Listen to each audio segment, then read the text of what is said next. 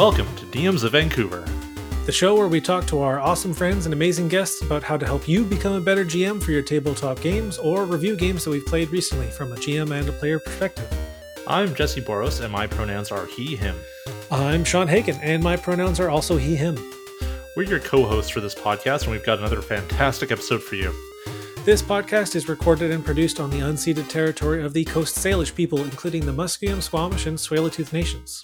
In recognition of that, we ask that you please support Raven, a charity that helps support Indigenous people throughout Canada. You can find them at raventrust.com. Are you worried about putting debit cards, circular saws, air conditioning, and street food vendors into your fantasy game? Worry no more! Today we're talking about historical anachronisms. Today we are joined by Izzy Bromberger, who you may remember from the fourth episode of our show. It's been 94 episodes since we've had them on. Izzy's pronouns are they, them. We hope you enjoy the show. Roll for initiative. Today's episode is brought to you by Adventure Dice. Adventure Dice is an online dice shop based here in Vancouver, selling a variety of dice and other gaming accessories. Personally, I'm a big fan of their rolling trays and the grounded Pixie dice set. Adventure Dice ships for free anywhere in Canada, and if you use the code DMV at checkout, you can get a 10% discount on your purchase. That's DMV for a nice discount on your new tabletop gear. Find the shop at adventuredice.ca and roll for adventure!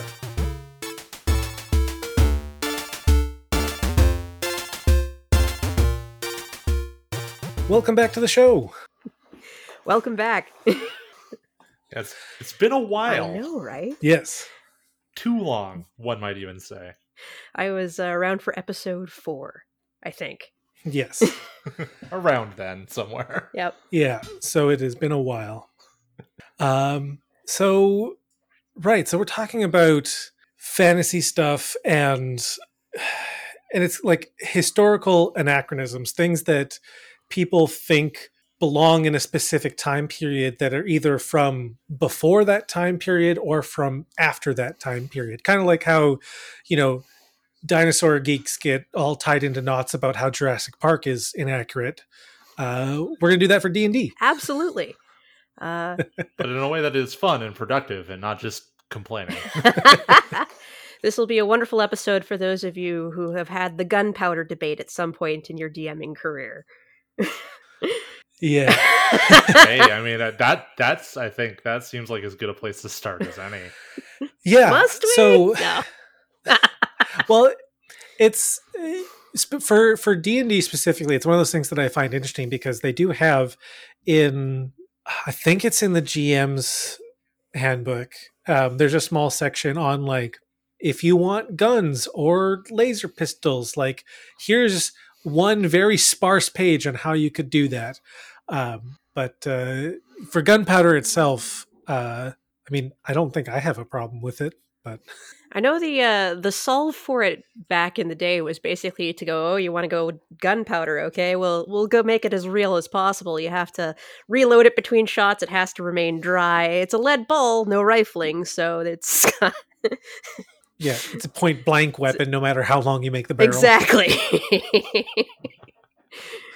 What is it? What was it? The blunderbuss, the gun that had like it looked like a trumpet because it was just there was no point in like trying to make it more accurate because they just didn't know about rifling. But yeah, they just wanted the bullet to go in a direction. Yeah, I think like is black powder is one of those things that to me feels like people complain about it being in a fantasy setting like D&D because like, oh, it's not, I'm trying to recreate this historical period from Earth's history, like not realizing that gunpowder is probably older than they think. Very old, used kind of like, I don't want to say decoratively, but more for effect than for a military purpose to start. Yeah, because, wasn't it like somewhere in China that discovered it originally? And because like the rest of the world, they hadn't figured out rifling, like they could make like fireworks and, probably tried making bombs and whatnot. But well, I would imagine bombs were actually probably like a pretty, like grenades definitely were pretty simplistic. if you bottled any powder, generally speaking, like flour was very explosive if you bottled it too. So, there was a. I mean, flour is still explosive. Okay, yeah, no, flour never stopped being explosive. That's a fair point.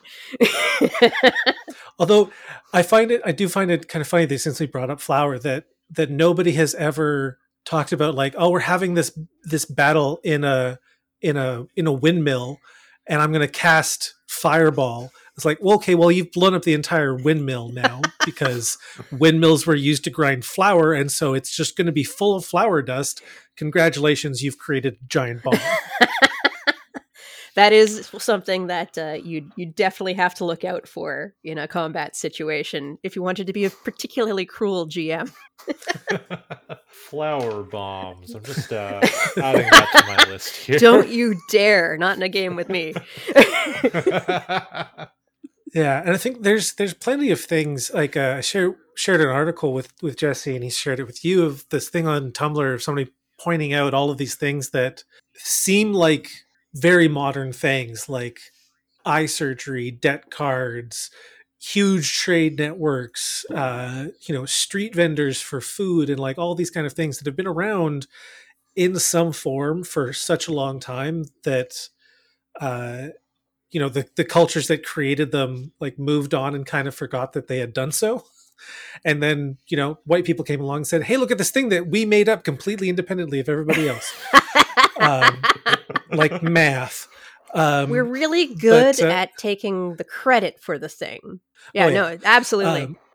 And so and I think there's lots of examples of that kind of thing, but what I'm curious about is like, do you have any examples of things that feel old but are actually pretty modern?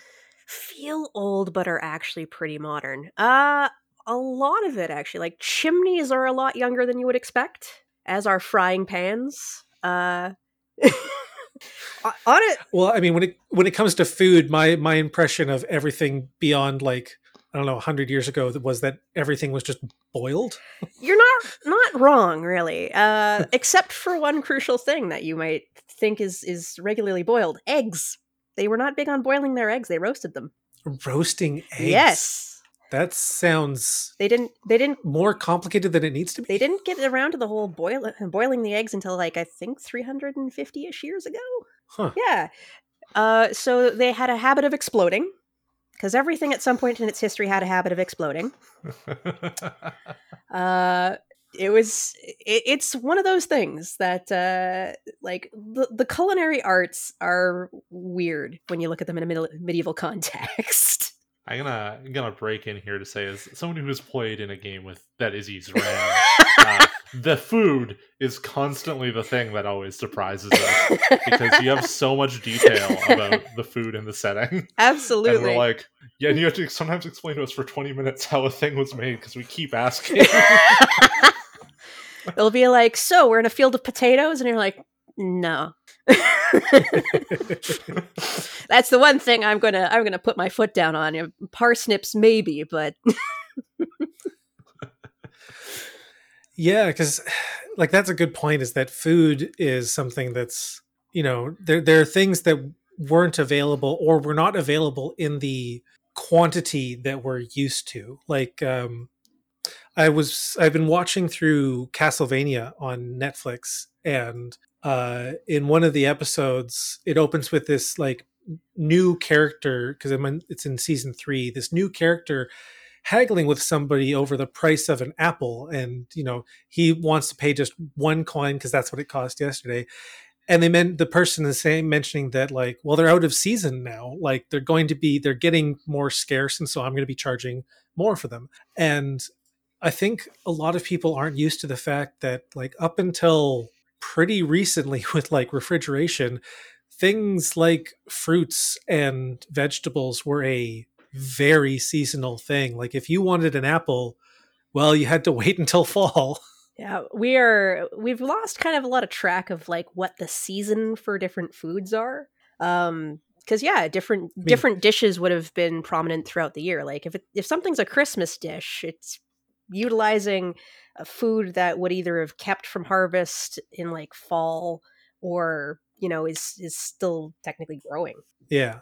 Although I would disagree that not many people. Well, not many people is true because my girlfriend is the only person that I know of that like keeps track in her head of what season it is for the foods because the foods that are in season are cheaper. That is true. They are cheaper and they usually taste better. Support your Yeah. local farmers markets, everyone. Yes. Yeah. Nothing is worse than a gala apple that was freeze dried in the middle of the season. They don't and actually then you eat it and it's freeze just dry them. It's really interesting. They or flash frozen. they sorry. pump the chambers that they keep them in full of gas so that they're actually in an anaerobic environment. It's really cool. Yeah. It's like was it the same thing that they do to like preserve old manuscripts and stuff? They pump it full of like a noble gas that doesn't react with very much. Yeah. Weird. It does actually take a lot of nutrition out of the apples. So Yeah, presumably. Yeah, well, it's we're getting a little off track, but like I'm sorry. orange juice and all the steps that orange juice goes through to get from the tree to your fridge is like by the time it gets to your fridge, it's not really orange juice anymore. It's mostly like artificial colorings, artificial flavor, and sugar. Absolutely. I have definitely heard someone refer to it as zombie juice at that point. Oh yeah, Like it's just a zombified version of the orange juice. and so going back to the question, I don't think we got around to this, but what are some things that are more modern than people think they are? Well, I would say, as far as something that would impact like a setting drastically, our division of space is actually very modern. Because one of the things that someone they go into an inn in a game would expect, they think, okay, typical inn. There's a downstairs with the bar and patrons and whatnot. And then there's an upstairs with like a hallway and individual rooms with beds and things. Yeah, they're picturing the I can't remember the name of it, but the inn that the hobbits go to, like the first stop once they leave Hobbiton is that inn where some of them get drunk. Yeah. The Prancing Pony? Yeah, I think it's the Prancing Pony. Yeah. Yeah. But yeah, it's that concept of, they have a room with a lock on it and, your adventurers will be asked, hey, are you all rooming together? Are you in separate spaces or what? Not quite true to fashion at the time. Our division of space is actually pretty Edwardian, so like early 1900s, really. Like if you go one step back, we had kind of rooms that were all just kind of connected in a line. If you had a house that had, this enough space to really divide properly. And then if you go back from that, there's really not very much division of space at all. If you have an upstairs, you're probably a noble family, and all your household is in the area below. So your inn probably has just one large space. Yeah, it's like mostly people sleeping under the tables and beside them. Actually, one thing that they used to do is they actually used to rope people up against the walls so they would be sleeping sitting.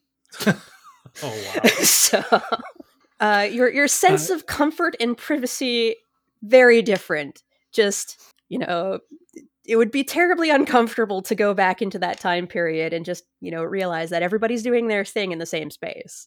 Yeah.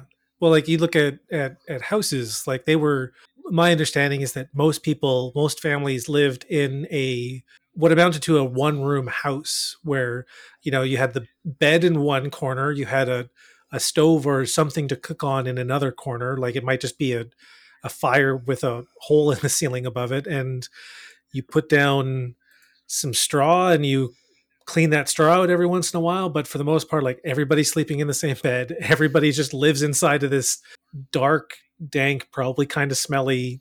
Definitely smelly. Building. Definitely smelly. Very smoky too. Yes. Chimney's not a thing. Because, you basically want to conserve the heat and the fuel. Fuel was largely, like, you weren't really allowed to, like, chop down trees for it. You had, in most of medieval Europe, you had to actually gather what was deadfall, essentially. So you had a very limited amount of fuel to do all of your cooking and washing with. So you tended to just have it in the middle, and then you'd string up a bunch of meat in your rafters, salted meat, so that it would utilize that same smoke to cure. So everything was pretty stinky. Yeah, that's the one thing that I think we are incredibly fortunate to have is that the modern world today is a much more fragrant place than it used to be. I don't know. It depends on your use of the word fragrant, I guess. Well, I guess it was just a different kind of fragrance, an unpleasant one. Oh, absolutely. I mean, And cities were terrible, unsanitary, awful. Like, if you could survive in London for a year, you were basically cleared of any crime that you had committed at one point, because the death toll was so high because of the sanitary conditions. So. Yeah, and it's like, you look back at, like, you read about science, like before they developed germ theory, you know, the theory of like miasmas, and there's you know, the air itself is toxic, and it's like, we think about that now divorced from the context of they lived in a very dirty, smelly, well, they didn't in they lived dirty, smelly lives. So thinking that, oh, it's this smelly air that's making us sick, like, I get it. Absolutely. I mean, like, sanitation, like the actual like history of its development is just kind of incredible on it in its own right, because, you know, their cities weren't great at like mashing together their resources for disposal. They left it kind of up to the independent owners of places to deal with. So all of your garbage had to be carted out of the city somehow, and all of your poop too. It was a thing. A lot of people died falling into bad toilets, were fined for trying to find unique ways of getting rid of their waste. It was very unpleasant. And these are things that we generally do not put in, like, nobody poops during the adventure anyway. So why does it matter? But it's one of those things, like, very apocryphal in D&D, just overall. I could see that becoming part of a like a mega dungeon crawl, where like if you've got a home base, you have to start figuring out how to deal with garbage and sanitation. Well, I did have a party. I think it was the other party I put through an adventure. I put Jesse through, where the party suspected the gong farmer, the guy who basically is in charge of taking care of the village's night soil, of being somehow related to something that was going on in the village. So they trailed him all over town at one point. Of course they know. It was all Megan. So I guess I'm really curious about what other examples you might have for this kind of anachronistic stuff, because like this is the kind of topic that is something that I could spend a lot of time researching. Oh my God, yes. Because one of the things that I'm super curious about is kind of related to this, which is like, how did people initially figure out things like around cooking? Like, how did somebody who was the first person to figure out how to make bread? What was the process from, well, if we put this yeast in this water, then it bubbles, to, hey, look, bread? Well, okay, the packaged yeast thing wasn't quite a thing to start. The first yeasts were from, you'd basically put your dough outside in a place where there'd be natural yeasts to kind of get at it. It was a little bit of a longer process. And fruit peels would also do the trick. So, sorry, there's going to be a lot of tangents here. Well, but I feel like it's a good one, because like that kind of thing of like, yeah, like back then they wouldn't have they didn't have packaged yeast. They would have just like mixed their dough and then left it outside, or put a fruit peel in it if they had fruit available, and then, you know, eventually they would have been like, well, that seems like enough bubbling, I'm gonna stick it into my super well temperature controlled oven now. So I guess, like, are there other food things that you know about that that we think of as just like, oh yeah, when you make X, like these are the steps you take, but if you went back like 100 or 500 or 1,000 years, the process would have been very different, if it even existed at all, to make that particular type of food? Well, as Mom said when we were putting her through our campaign, why are we eating so much pottage? A lot of like we kind of went over, a lot of the early like foodstuffs was basically you boiled it for around 2 hours at a spell, to basically kill off anything in it before it killed you, because they had some very interesting ideas of how to fertilize their fields. But yeah, no, food actually, like if you're kind of tracking like how it moves, it's actually a decent way to actually create a village and figure out its structures, at least from a medieval standpoint, because things like baking bread were very important, and it generally wasn't done in the house after a certain point, because the technology of the oven itself, like you'd take your baking. You might make a pie or something in your house, but you'd take the baking in a medieval context to a bakehouse for them to do the baking for you, because the actual it sort of conserved the fuel, and you didn't have to have everybody with an oven, because ovens took a while to heat. Yeah. So Yeah, if everybody just knows that they just need to put it into the oven and it sits there until the top of it gets a little brown, then yeah, just have everybody use a single oven. yeah, and churches were very kind of integral in the food chain as well, because they tended to manage a lot of the farms kind of surrounding them a lot more than you might kind of expect. Is that tied in? Well, I was going to ask if that's tied in with the reason why so many I am forgetting abbeys made wine, but then I realized like no, they were making wine because they wanted to have good communion wine. They didn't want to drink shit wine. So yeah, no, they didn't want, and it wasn't just communion wine. A lot of monks, like it's interesting how they would like get around specific rules, because the monks were supposed to have a largely vegetarian diet, but they were allowed to eat meat if they were sick. So the way that kind of eventually resolved itself was they'd just take their food in the infirmary instead, where they'd all eat meat. So like sounds like a terrible idea. Honestly, I can't recommend like getting into like the nitty-gritty of like just the day-to-day stuff of medieval England, because it is hilarious. All over the place you see these like weird like why did you have to have this middle thing? Why didn't you just say everybody's breaking this rule anyway? Because then you admit that everybody is breaking the rule. That's true. And then why do we even have these rules? Exactly. Well, it's in the book. When we can't change the book, actually, I mean, this is getting to we're kind of getting more into like world building. Like, what if there wasn't a Catholic Church? How would that have affected things? But actually, a lot in the day to day, and not just from a religious standpoint. Technologies tended to pass through the church. So, yeah. So we've talked a bit about various things that are anachronistic.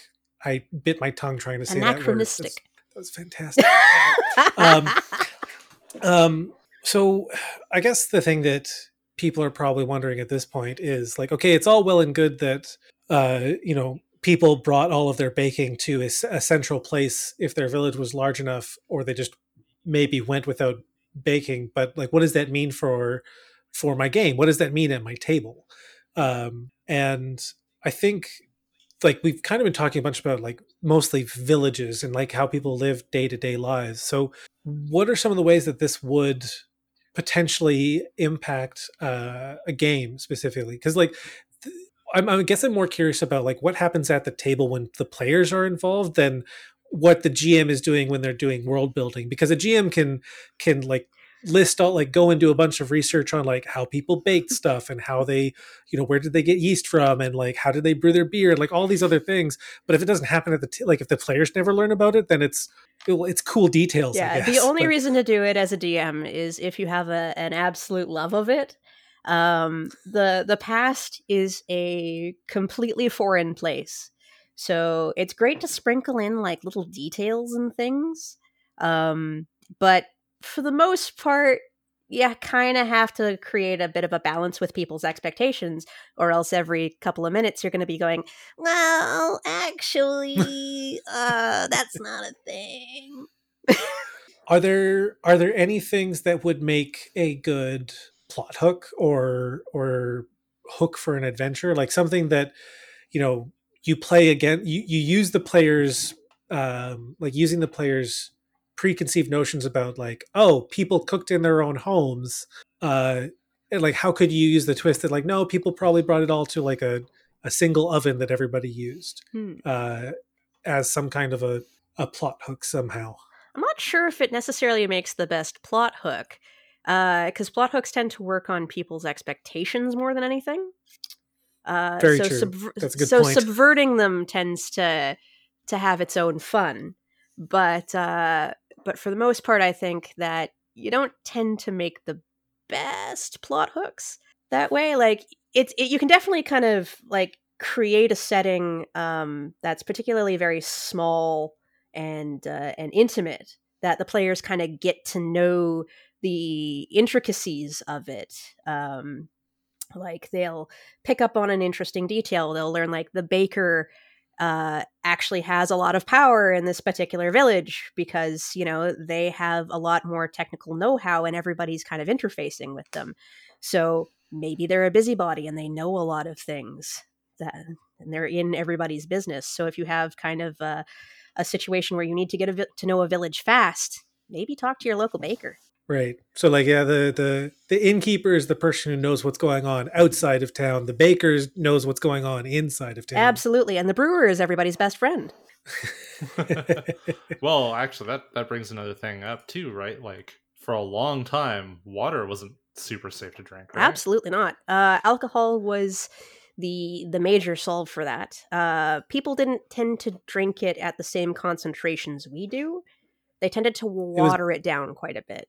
So yeah, that's why you'd have a big mug and you put a little bit of beer in it or whatever liquor you've got available, and then you fill the rest with water so that, you know, after a few minutes that water is safer to drink. Yeah. It's one of the things, like our modern society is a lot more sober than any of the sort of eras that came before. Yeah, well, like there's it's interesting because I did a little bit of research on this because of something that I heard on another podcast, but like my understanding was that people didn't really get drunk the same way that we do today. Like the notion of somebody being like a drunkard or something like that was pretty rare. Like people, like life was hard enough that people didn't make it harder by being drunk all the time. Basically, because, you know, if you get sick, you're kind of losing a lot of your calories and whatnot. If you vomit, you know, you're potentially opening yourself up to other illnesses and things like that. The world was dangerous. You know, areas that you might not expect tended to kill a lot of people. Like water was exceedingly dangerous in period. Due to people's wool clothing, a lot of people tended to drown more often. So if you wandered off drunk and you fell off of a bridge, you probably were going to die. So yeah, no, dangers of the medieval period that you might not expect, I guess. Water, very dangerous. People did not know how to swim. I just realized that combination of facts makes life even more depressing because life sucks. You can't get drunk to try and ignore how shitty the world is. You can, but if you do, there's a good chance you're going to die. And then something like swimming might necessarily be a leisure thing if you're wealthy, or a survival thing if you live on a coast and that's how you get your stuff. But like otherwise, probably a lot of people didn't know how to swim, right? No, not very many people did. It like you might go and bathe at a river, which was not considered the healthiest thing to do, depending on where you were, because rivers also tended to carry away a lot of other things from sort of inhabited areas. But, you know, people did bathe. That was a thing that they did, but it wasn't considered like terribly hygienic in an interesting way. But yeah, no, because people tended to wear so much wool, and wool picks up a lot of water. You had tons of people who died from not just like falling in wells, but just, you know, accidentally ending up in like small creeks and things. If you go down lists of what killed people, it was largely teeth and water. So teeth, yeah. Bad teeth. bad teeth were a thing. Yeah, well, I think it's like the invention of the toothbrush like prolonged human lives by a lot. Oh, it had some trial and error too, because initially, like, people were using a lot of very abrasive stuff on their teeth, so it basically just wore them away faster. Oh, Everything had a weird trial period. If you can do a setting in any part of history, and there's something that is going to be way more dangerous than it is in a modern setting. I feel like we're still in that period with the internet. With the internet, yes. But for things like stairs, we're doing great. I mean, as long as you know what you're doing, stairs are a solved problem. They are kind of a solved problem. Yeah, like they were a major killer back in the day because people tended to make them at different heights. They weren't uniform, which caused people to trip when they weren't paying attention. So that, and they were narrow and windy, and people were tended to carry more things that were heavy up them. So yeah, everything was more dangerous. This is the main thing. Like dexterity checks. If you want to like have some dexterity checks every time someone goes up or down some stairs, wouldn't object. That's something I'm curious about. Is like I can see stairs in like, because you said earlier that like if you had 2 floors, you were probably a noble, but like, you know, most stairs that people would encounter were probably uneven like that. But were stairs in castles, did they face a similar problem? Because like if they're hewn out of stone, I could see that being potentially somebody paying more attention to making sure the dimensions are all correct. That's the thing, is we didn't actually kind of come to the conclusion of to what was the optimal rise and go of a stair for quite a while. And stone stairs like were terrible. Like, forget wood stairs. Stone stairs had the added problems of being kind of knobbly. They chipped. If you used them too much, they became polished and slick. If you didn't, they got little worn places in them, and you might just trip because it has a weird indentation. So they probably got pretty slick if it was if you're in a wet area. Oh yeah, and absolutely. Like they would be I had an opportunity at one point to actually go up one of the pyramid structures in Mexico, and when you get to the top where everyone is actually like using the same stairs because it kind of narrows, like I nearly slipped and like tumbled the length of the pyramid. I was like, oh, this is why they're closing it down to everybody after like this year. It's they weren't wet. They were perfectly dry, but they were just worn smooth and slick. Yeah, I had a similar experience. And those are also incredibly steep stairs. Absolutely. It's easier to go up than down, too. Yeah, I'm just remembering like when I was visiting Switzerland and walking up some like steep steps in Zurich or maybe Basel, and like, yeah, they were tricky. Absolutely. So when it comes to doing any world building or like prepping for sessions, what are some ways that GMs can use either like try to hew more closely to what might be like quote unquote period accurate, or what are things that they can like ways that they can potentially use things that would be anachronistic but like still fit within whatever time period they're aiming for? People to like I find that it works best to kind of treat it like a period drama. A lot of things your audience isn't going to necessarily care about as much as you do, so it's always about striking that balance. Having a couple of things, like if you really want to get into the nitty gritties, expect to spend a lot of time educating your audience. That can be fun, but in small doses. Right. So, pick your battles, find the thing that entertains you. Like, add in a dog-powered roasting spit into your inn, or have a thing where the oxen that are pulling your cart have a 1-syllable name on one side and a 2-syllable name on the other side. It'll scratch that itch for you, but it won't put your players off. Right. And if your player's listening to this and your GM likes to put in historical stuff, ask them about it. Absolutely. It's a lot of fun. I tended to put in, I think, a lot more than than I went out and said. But yeah, I'd add weird things into your guys' loot, like cones of sugar, because sugar was very valuable, but it didn't tend to be like transported as a powder. Yeah, I mean, hell, my favorite kind of sugar still is mostly made in a cone. Do you have like a little metal thing to like scrape it with into your like coffee or something? No, I don't use it for coffee unless I'm making cafe de olla. Ah. But it's just like a Mexican sugar. I just cut a piece off.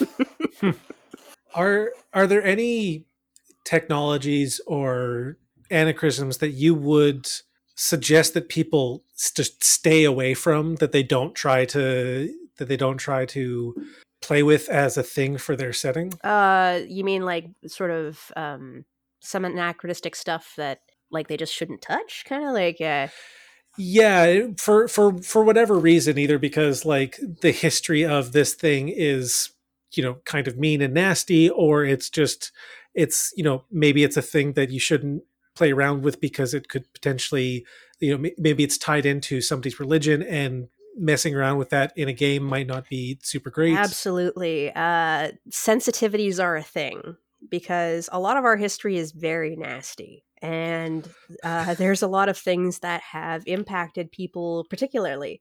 So, take a look around your table and make sure that that if you're playing with something, that you're trying to handle it respectfully, if anything, and maybe just don't. Like uh, sugar production and slavery has like it's brutal, it's nasty. Like in a would I make it as maybe an off element in a game in a fantasy setting where it's very removed? Maybe. Um, I did it as very obliquely as like villainous stuff that was happening in the background, and it was probably the major cue that the person who was trying to inherit the estate was a nasty person. Right. But I wouldn't have centered a campaign around it because it's very very easy. Like there's so much within the context of D&D that borrows from things like racial stereotypes, misogyny, patriarchy, the whole nastiness that it's already in there. So like accentuating and digging into things that kind of support that, maybe not sometimes. Unless it is something like, I think the only exception is your players have all come to Yeah. you, and you're comfortable doing it, because I think that's one of the things that we've mentioned a couple times when, treading around topics that are potentially very tricky to handle, is that if your players come to you, but I think the flip side of that is if you're also comfortable with doing it. Absolutely. Yeah. Well, Because I was just gonna say that, like, there are things that I am curious about, but even if an entire table of players came to me and said, use this thing in your game, I would still say no, because I don't think I could handle certain topics properly. absolutely. Like for a lot of people, this history is not escapism. It's shaped our world in very very nasty ways that we're still dealing with the fallout of. So, handling that respectfully in a game, it's a tough balance. So, it's great to be aware and to dig into though. Yeah, because it can help change your perceptions about, uh, various things in history. Like, going back to like the article that I shared, like the fact that circular saws, debit cards, and eye surgery were around in ancient Egypt, like that changes how you think about the things that they were able to accomplish. And in I guess in particular, one of the things that I have an interest in is like the idea of Western civilizations being jealous of places with long oral histories, Mm, um, which is like, this is a very simplistic way of putting it, but Victorian people being jealous of places like Australia with oral histories that go back so far that they reference places that have been underwater for over 20,000 years. got the Victorians so jealous that that's part of the reason why Atlantis became so huge, was that Atlantis was a super advanced civilization of white people who taught the rest of the world about pyramids and Oh, stuff. there's so much weird stuff. Like, Yeah. the Victorians shaped our view of the medieval period so much. Like, a lot of the actual anachronistic stuff that we're used to came from Victorian romances of like the medieval times. So our what our fantasy setting is their recolor in essence of that time. And the Victorians had a lot of hang-ups about things. That's putting it lightly. So Yeah. so a lot of that kind of chivalry being a massive thing, like a code of honor, is like, no, knights were brutes. We Part of the reason why they had so many crusades was because they kind of had too many of them, and they were terrors. Um, the code of chivalry was more or less to try and rein them in a little bit and legitimize them enough that you kind of could give them a sense of shame. But yeah, they were nasty murderers. That they yeah no. It's I don't know what the like complete opposite to comfort is. Like, it's not discomfort, but it's something worse. But to know that terrible people have kind of always been immune to shame. They kind Yeah, of it's always not have been, a yeah. modern term. Oh, absolutely. But I guess that is one of the thing though, is that are there, when it comes to anachronisms, we're so used to talking about technology. We're used to talking about like we've been talking about this entire episode so far is, how did they bake? How did they clean themselves? Like mostly technology and the taboos and mores around that technology. But are there like purely social things that are anachronistic? That Absolutely. You can't get into D&D terribly much without hitting them right away, because travel is very anachronistic in D&D. Just from moving between settings and places so much. A lot of D&D campaigns, you're on this perpetual road trip, and people didn't travel that much, really. They might have a few pilgrimages during their lifetime to somewhere for some reason, but you were very restricted in what time of year, your methods. Like, you wouldn't want to go too early in spring necessarily, because nobody has any food for you to eat that's spare. So if you don't have the food to get you where you're going, you're going to starve. And then the roads are going to be very muddy. So summer is great for travel and early fall, but eventually it starts becoming more miserable when you don't have a lot of resources to spare, or the roads become muddy and impassable. The animals you tend to use wouldn't normally be horses because they're very delicate. They're kind of like the I don't know, expensive car of their time.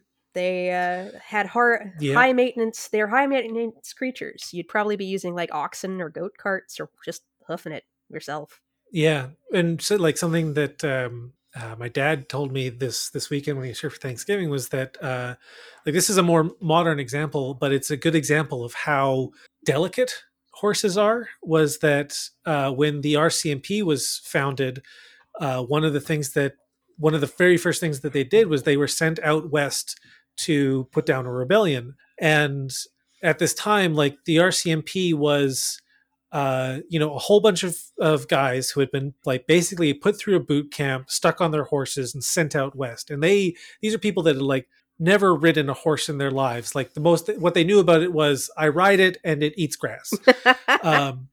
But it turns out that the thoroughbreds, the very hard to control thoroughbreds that the RCMP used, couldn't eat prairie grass. Yep. They couldn't digest it. So you have this like whole regiment of RCMP who have arrived out in the prairies that are full of grass and all of these things that you would think that a horse could eat, but nope. Horses have pretty particular diets, it turns out. They do. They can eat grass. They can graze. It's just the ones that have been with human beings tend to be really, well, they don't. I think they like grass about as much as we do at this point. Yeah, because they've been bred to be like stronger, to have more endurance, and like because of the way that we've bred them, like their diets have changed so that they get the energy they need to, be able to carry a knight in armor, for example. Well, absolutely. Because I think this kind of ties in, but it's something that we don't think about, is just how much of a war was really won by the people who cared about the logistics of the war, the people who made sure that the army was fed, that they, got all their weapons repaired, that they had the materials to do those repairs. Yeah. It was the logistics of it is just, it's incredible to kind of get into the nitty gritty of it, because like actually transporting people, you need to make sure that they have things to drink and eat, and you can solve some of your transport issue by strapping things onto the things that you intend to eat and having the things you intend to eat walk it for you. But when the goat doesn't have anything else left to put on it, then the next night you kill it and eat it. Basically, yes. But yeah, like war was something that you did during times when you could kind of expect the landscape to help you out with it. When everything was like dry enough to travel and things were still growing that you could forage. Yeah, it was just sort of a time when people didn't move around. Like, yeah, like what is it? It's like most people were born, lived, and died within like a 10-mile radius circle. Like they didn't travel, like you were saying, but at the same time, like people knew that there were places out there that they could travel to. It's just for most people it wasn't a thing. So I guess something I'm curious about with travel is how would that impact like the party showing up at some remote village?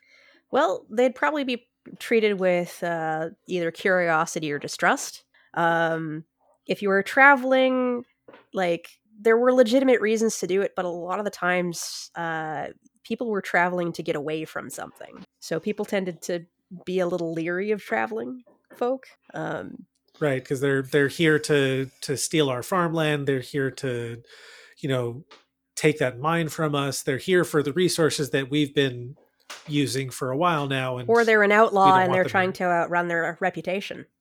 Which and is... in the case of a bunch of adventurers, they're also bristling with weapons. Yes, that's another thing to be very concerned of. Yeah, it's, I think one of my, going back to the like outlaw outrunning their reputation, is that like there's a reason why up until somewhat recently, like scammers could live their entire lives just on the road. They just had to like move to the next town when too many people start getting suspicious of your Ponzi scheme. Like you could just keep moving on and keep moving on.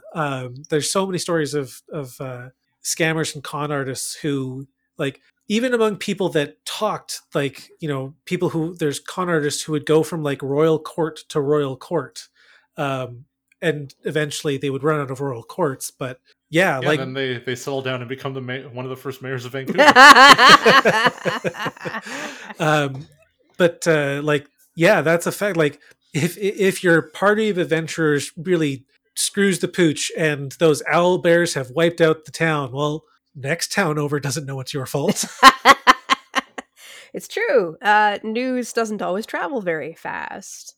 Definitely a thing. Like a lot of the inroads and outroads of villages, like places where you'd expect kind of people coming in and out, would actually be the churches, because people would go on pilgrimages. It's one of the more legitimate ways to travel, and so they'd be expecting visitors there, more or less. Right. Yeah. But hey, actually, this is a thing that could inform a plot hook. It's actually very realistic for a town to just be gone. Oh, yeah. And no one to know about it until you come across it. Oh, heck. Because there's people don't travel them. There's some stuff out there that are just like, it's real spooky because one thing particularly that would happen every now and again is a bad year in rye. You'd end up with a fungal infection called ergot of rye. People would go absolutely mad Yep. and poisoned by their bread, so they'd just disappear off the map. It's one of the theories about the movie The Witch is that they're all suffering from ergo poisoning because of the corn. Yeah. Because one of the shots early in the movie, and the father mentions it like one or two other times, like our crops aren't doing well, but the one time that he actually is like holding a piece of corn and you get a good look at it, people have said that like, oh, that's ergo, like that's mold, like they're getting poisoned by their food. Yeah. And that's why that's why the plot of the movie happens. Absolutely. And I guess that's something is it like, does it make sense to have a town where everybody seems to be a little bit off and they keep talking about all these strange happenings and it just turns out that their food's gone bad? Like how would you use something like that in an adventure in a campaign? I think it lends itself more to a low magic campaign setting because a lot of like particularly like D&D 5e, actually any D&D game, has a lot of like magical problem solving built in. Like the magic in D&D would alter a society a lot. More to like I kind of almost look at D&D 5e as like an alternate universe modern day setting where they just utilized magic as the crutch they needed and just kind of lived with the rest. It just kind of stopped. It just kind of at some stopped. point. They were like, we're fine. We can heat our water by magic. Who cares anymore? Yeah, when But your I mean- priest can probably cure most of the diseases a small village would see in their life, like why do you need to worry about, washing your hands? Absolutely. But I mean, like if you detected poison on like rye fields or whatever, you'd probably pick up the contaminants at that point. The party is chasing a monster through a field and one of them casts detect poison. You're surrounded by poison. Everything is poison. Hey, all of a sudden it makes sense that the cleric should always keep what is it? Purify food and water. Just like, oh yeah, no. You know how the wizard casts mage armor every day? I cast purify food and drink every day. Okay, so crazy story. I don't know if I mentioned this last time, but like adding in specific details, people will have weird reactions to them. And one thing that I've noted is lice and fleas. People don't care that they are imaginary. They don't want their character to have them. And they will drive themselves mad if you try and force the issue, and you're not like, you can prestidigitation them away. It's like, now you have to figure out a way to get rid of the fleas. I'll spend a good 2 hours at it. I do love that, like, I think I maybe played the most appropriate character for one of your games to get lice and fleas. Never came up, but it never happened. No, I learned that lesson ahead of time. I mean, Null would have been like talking to them. He'd be like, "Oh, look at my cool flea and lice friends that I get to talk to all the time." You will drive yourself mad trying to get rid of them. I could see somebody leaning into it. Welcome to Itchtown. Population, me. So are there any other, is there anything else that you'd like to talk to about technology and anachronistic things in different time periods and how that relates to tabletop games? Is there anything that we haven't touched on yet that you'd like to talk about? I don't know. Like, it's one of those things, like, there's a lot of rabbit holes there. Like, weaponry is really interesting, but for the most part, like, D&D kind of covers that with its system.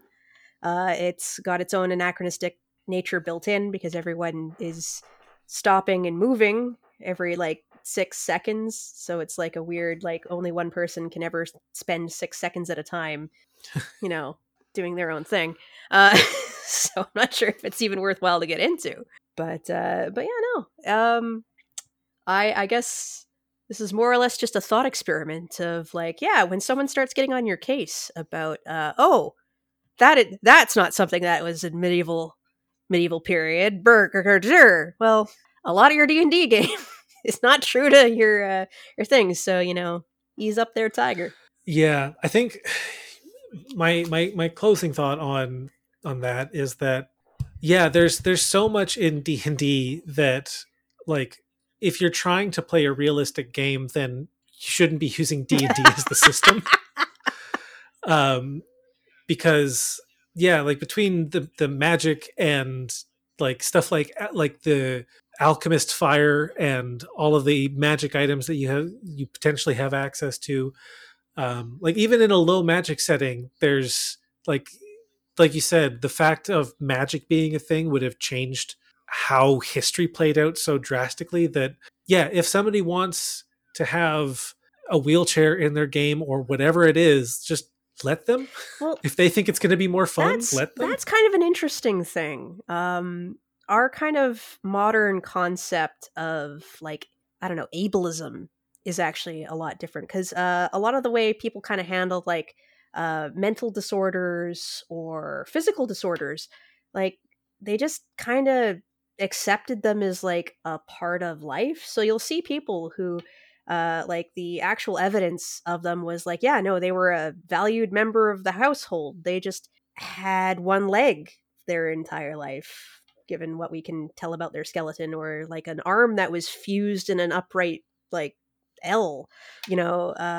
People just kind of got on with their limitations, and we didn't really have a concept of normal until like the 1700s even. Yeah, because there are digs that have shown, like even as far back as like proto-humans, that we've been taking care of each other. Like there are like digs where they found bones where somebody was missing an arm or missing a leg, or their arm had been broken in such a way that it would have been useless, but the break, like, because what we know about how bones heal, like they broke, that happened to them when they were a kid and they died an old person, like taken care of by their community. So that's just it. Like yeah, it's not never as grim dark as it always seems to be when they try and put it in a movie or what have you. Like it's people had sentiment. They cared about each other. We had a lot of acceptance for people's differences to a point. Like we weren't accepting of everything throughout history. There's definitely dark things, but there's a lot of weird acceptances and contradictions, and yeah, there was nasty, brutal stuff that people did to each other, but not all the time.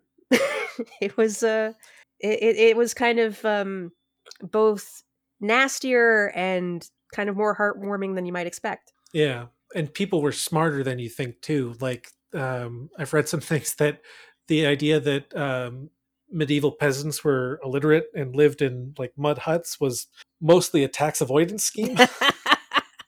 Actually, the mud huts are a thing. Wattle and daub was a technology for using or building huts cheaply and effectively. So the mud, But they were still nicer than what you think of when you think of mud yeah, huts. they're nicer than what you'd expect, because they're kind of like a earlier form of stucco, kind of. Yeah. But the interesting thing about the peasantry, at least in England, they were a lot more literate than you might expect, but they didn't use it to like read books or create novels or what have you.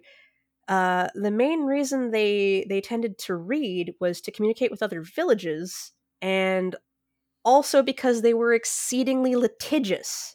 Of course.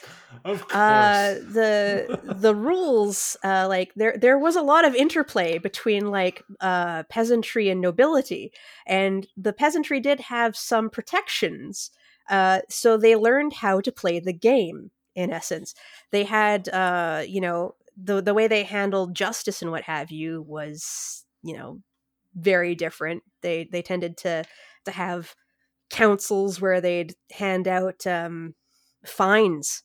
A lot of it was just fines, prison wasn't really a thing, but they could fine you into oblivion.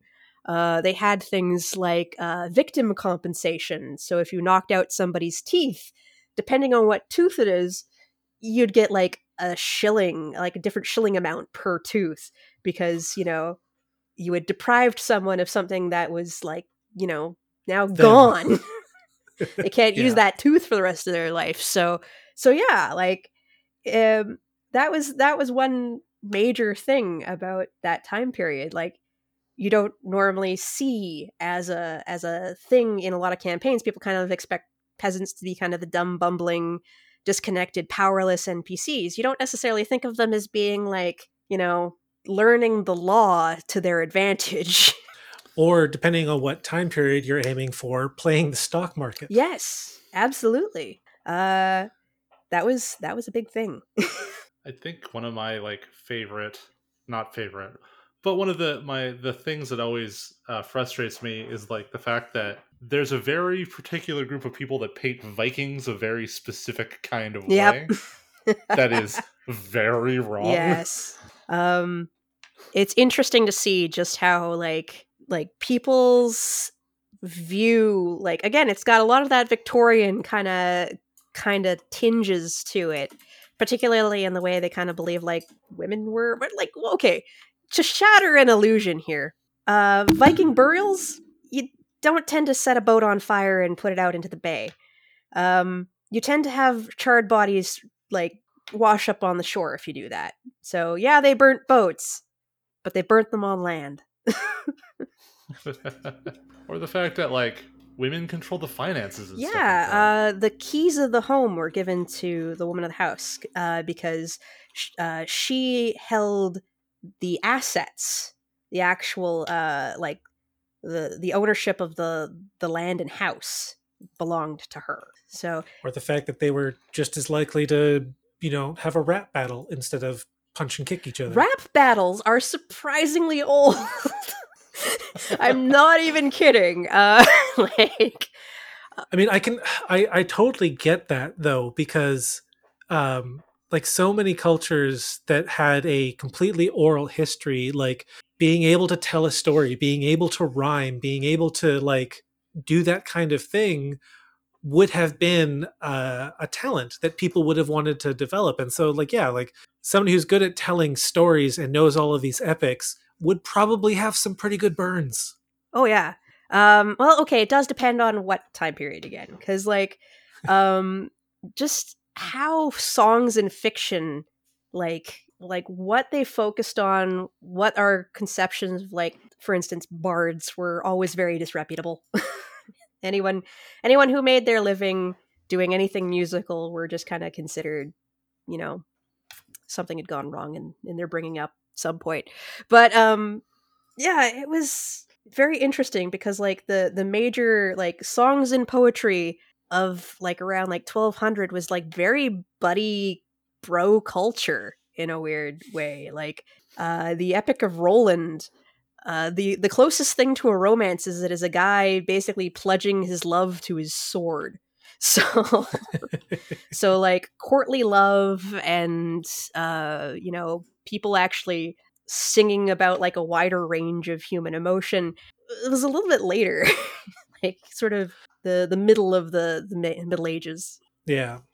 And I mean, when it comes to telling stories, the unreliable narrators have been a thing for as long as we've been telling stories, because the Beowulf, like it's what we know of as Beowulf is comes from, it was like a monk or a Christian scholar of some kind who learned the tale and wrote it down. And so like the tale of Beowulf has this viewpoint that we don't think about. And it's probably the same for like any bard in your game who's traveling around telling stories, and the players hear about, you know, this ancient treasure or, you know, warlord attacking, like they're going to be twisting the words in some way, shape, or form. Absolutely. Well, it's really the case that the Christians were the ones who really started writing down what was that the point before, like only an oral tradition. Like you look at all that we know of Norse mythology comes through a Christian lens. So It's from is like 2 different poems oh or yeah, something. yep. It's basically two different books, and both were written essentially after Christianity had basically already kind of Change their flattened culture. the landscape as far as those stories were. So there's so many things that are mentioned in those texts, like gods, that we have very little idea as to what their stories were, because we've got like I mean, a it's like we have like a 10% if that. uh really quickly on the Vikings before I think we should probably start wrapping up is that as a kid in elementary school, one of my favorite books to take out from the library was a book of Norse mythology. But I always found it weird, even as a kid going to a Catholic elementary school, that the story of Ragnarok ended with basically like, oh, hey, all you Norse people, here's Adam and Eve. yep. Welcome to It's like, are Christianity. you trying to sneak your Christianity into my Norse mythology? Oh, shake my fist at thee. But they did the same with the Celts and Gaelic kind of traditions and whatnot. There was a lot of gods and other sort of traditions which they had to kind of crush into a sort of Christian lens, because to write about it in the context that it would have been given would have been just blasphemy. We can't write this down as they just told it to us. That doesn't, fit in with our view of the world. Well, it's like you have to kind of put it in like well, this is what they believe kind of thing. But like, a lot of the framing devices kind of turned a lot of things that were supposed to be like they had their own concepts attached to them as to like what a god was, into something very different that fit a more Christian lens. It's just something that just came to mind is like, what if you took one of the religions that's like in the D&D books and you decided that, well, this is actually like an amalgamation of a bunch of different religions and they're not too happy about this new upstart. Well, that's kind of the interesting thing. Polytheism, actually, the way it kind of works. Like in D&D, we kind of expect that someone is like devoted to like a specific god a lot of the time, and that's not really what you do in a polytheistic culture. But it's just a tangent in itself, really. Like, Yeah, you worship whatever god you need in the moment for whatever you're doing. basically, yes. And I think it's part of why a lot of our kind of modern sensibilities are kind of all warped.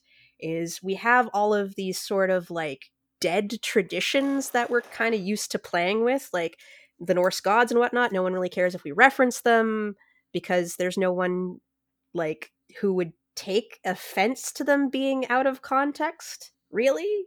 Yeah. Like there are, but not as like a wider culture kind of thing. So we're kind of used to playing with these like dead safe gods, and then from like a European tradition where you don't quite understand when we're told from like Hindu, which is still an active and alive culture and religion, don't use these, don't disrespect them. It's like that we've already been primed to play with dead things. So yeah, and there's a whole other conversation that we could probably have around how the West specifically has fallen into this I don't know, bad habit of viewing everything through the lens of Christianity, even when somebody isn't religious, because it's such a huge part of our culture and our society that you kind of can't escape it unless you try really hard. absolutely. I mean, you look at what people think like a god is, and like different cultures handle it differently. So like you might expect like a god to be like omniscient or omnipotent, or at least like very greatly like a big powerhouse, but that's not how they always seem to be written. Like a lot of them Mhm. seem like they're actually kind of more like Marvel superheroes. So what actually constitutes a god has been warped by our view of like not just Christianity, but like the entire sort of surrounding canon, because it's all a big mess. Yeah. And I mean, that's probably a really good place to end it, is that like the world is messy. So don't worry too much if your world starts to get messy too. Absolutely. Go out, play with the history. If you want to do something weird, go for it. Like if you want to shake up people's like conceptions of what's normal, do it. Mix, match, play with it, like add the apocryphal and the anachronistic and just go and have a good time. Yeah. Have a good time. Introduce the things you want to, ignore the things you don't. It's ultimately your world anyway. Yeah. So you said before we started that you don't think you have anything to plug right now, but is there anywhere online that if people wanted to, they could find you? That's a hard question because I make myself hard to find. I have a Twitter account I haven't used in like 5 years. I mean, you have an interview with Roarcat Reads. That's true. I do have an interview with Roarcat Reads. I did something with them not too terribly long ago, and I don't know. Maybe Google Izzy Bromberger in like 4 months' time. Maybe I'll have something interesting. Cool. Alrighty. Thanks so much for coming on. This has been a blast. I always love these kind of topics because I just have so many questions. Well, I'm willing to keep going. No, we should probably wrap up because I need to go and do other things. Awesome. Well, thank you so much for coming on. It's been a blast. And talk to you next time. Yeah. Roll for initiative. And and thanks everyone for listening. How do you sign off now? We are still working that out. Still? We just basically go bye, and then we record an outro later. Okay. Bye. Bye. Thanks again for listening to our show. We are proud members of the Cave Goblin Podcast Network. Find us and other shows at cavegoblins.com. You can support us and our network by becoming a patron at patreon.com/cavegoblins or by joining our Discord. You can also support us by leaving a review on iTunes, Spotify, or wherever you listen to the show. You can find us on Twitter at DMs of Vancouver. You can find me at Jesse Boros, and you can find Sean at Sean P. Hagen. Our theme music is Overworld by Kevin MacLeod, and you can find more of his work at incompetech.com. Our art is done by the wonderful Haley Boros. See more of her work at haleyboros.com. That is it for this episode. Hope to see you out there at the gaming table.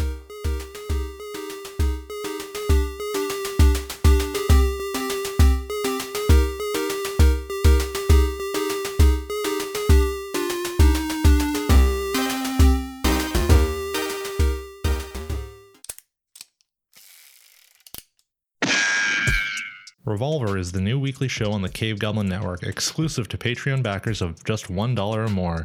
Each series lasts for a maximum of 12 episodes, then switches hosts and premises. Series 2 is Tabletop Tales, hosted by me, Jesse Boros, where I interview people about memorable stories from their tabletop gaming sessions. Hear the adventures at patreon.com/cavegoblins.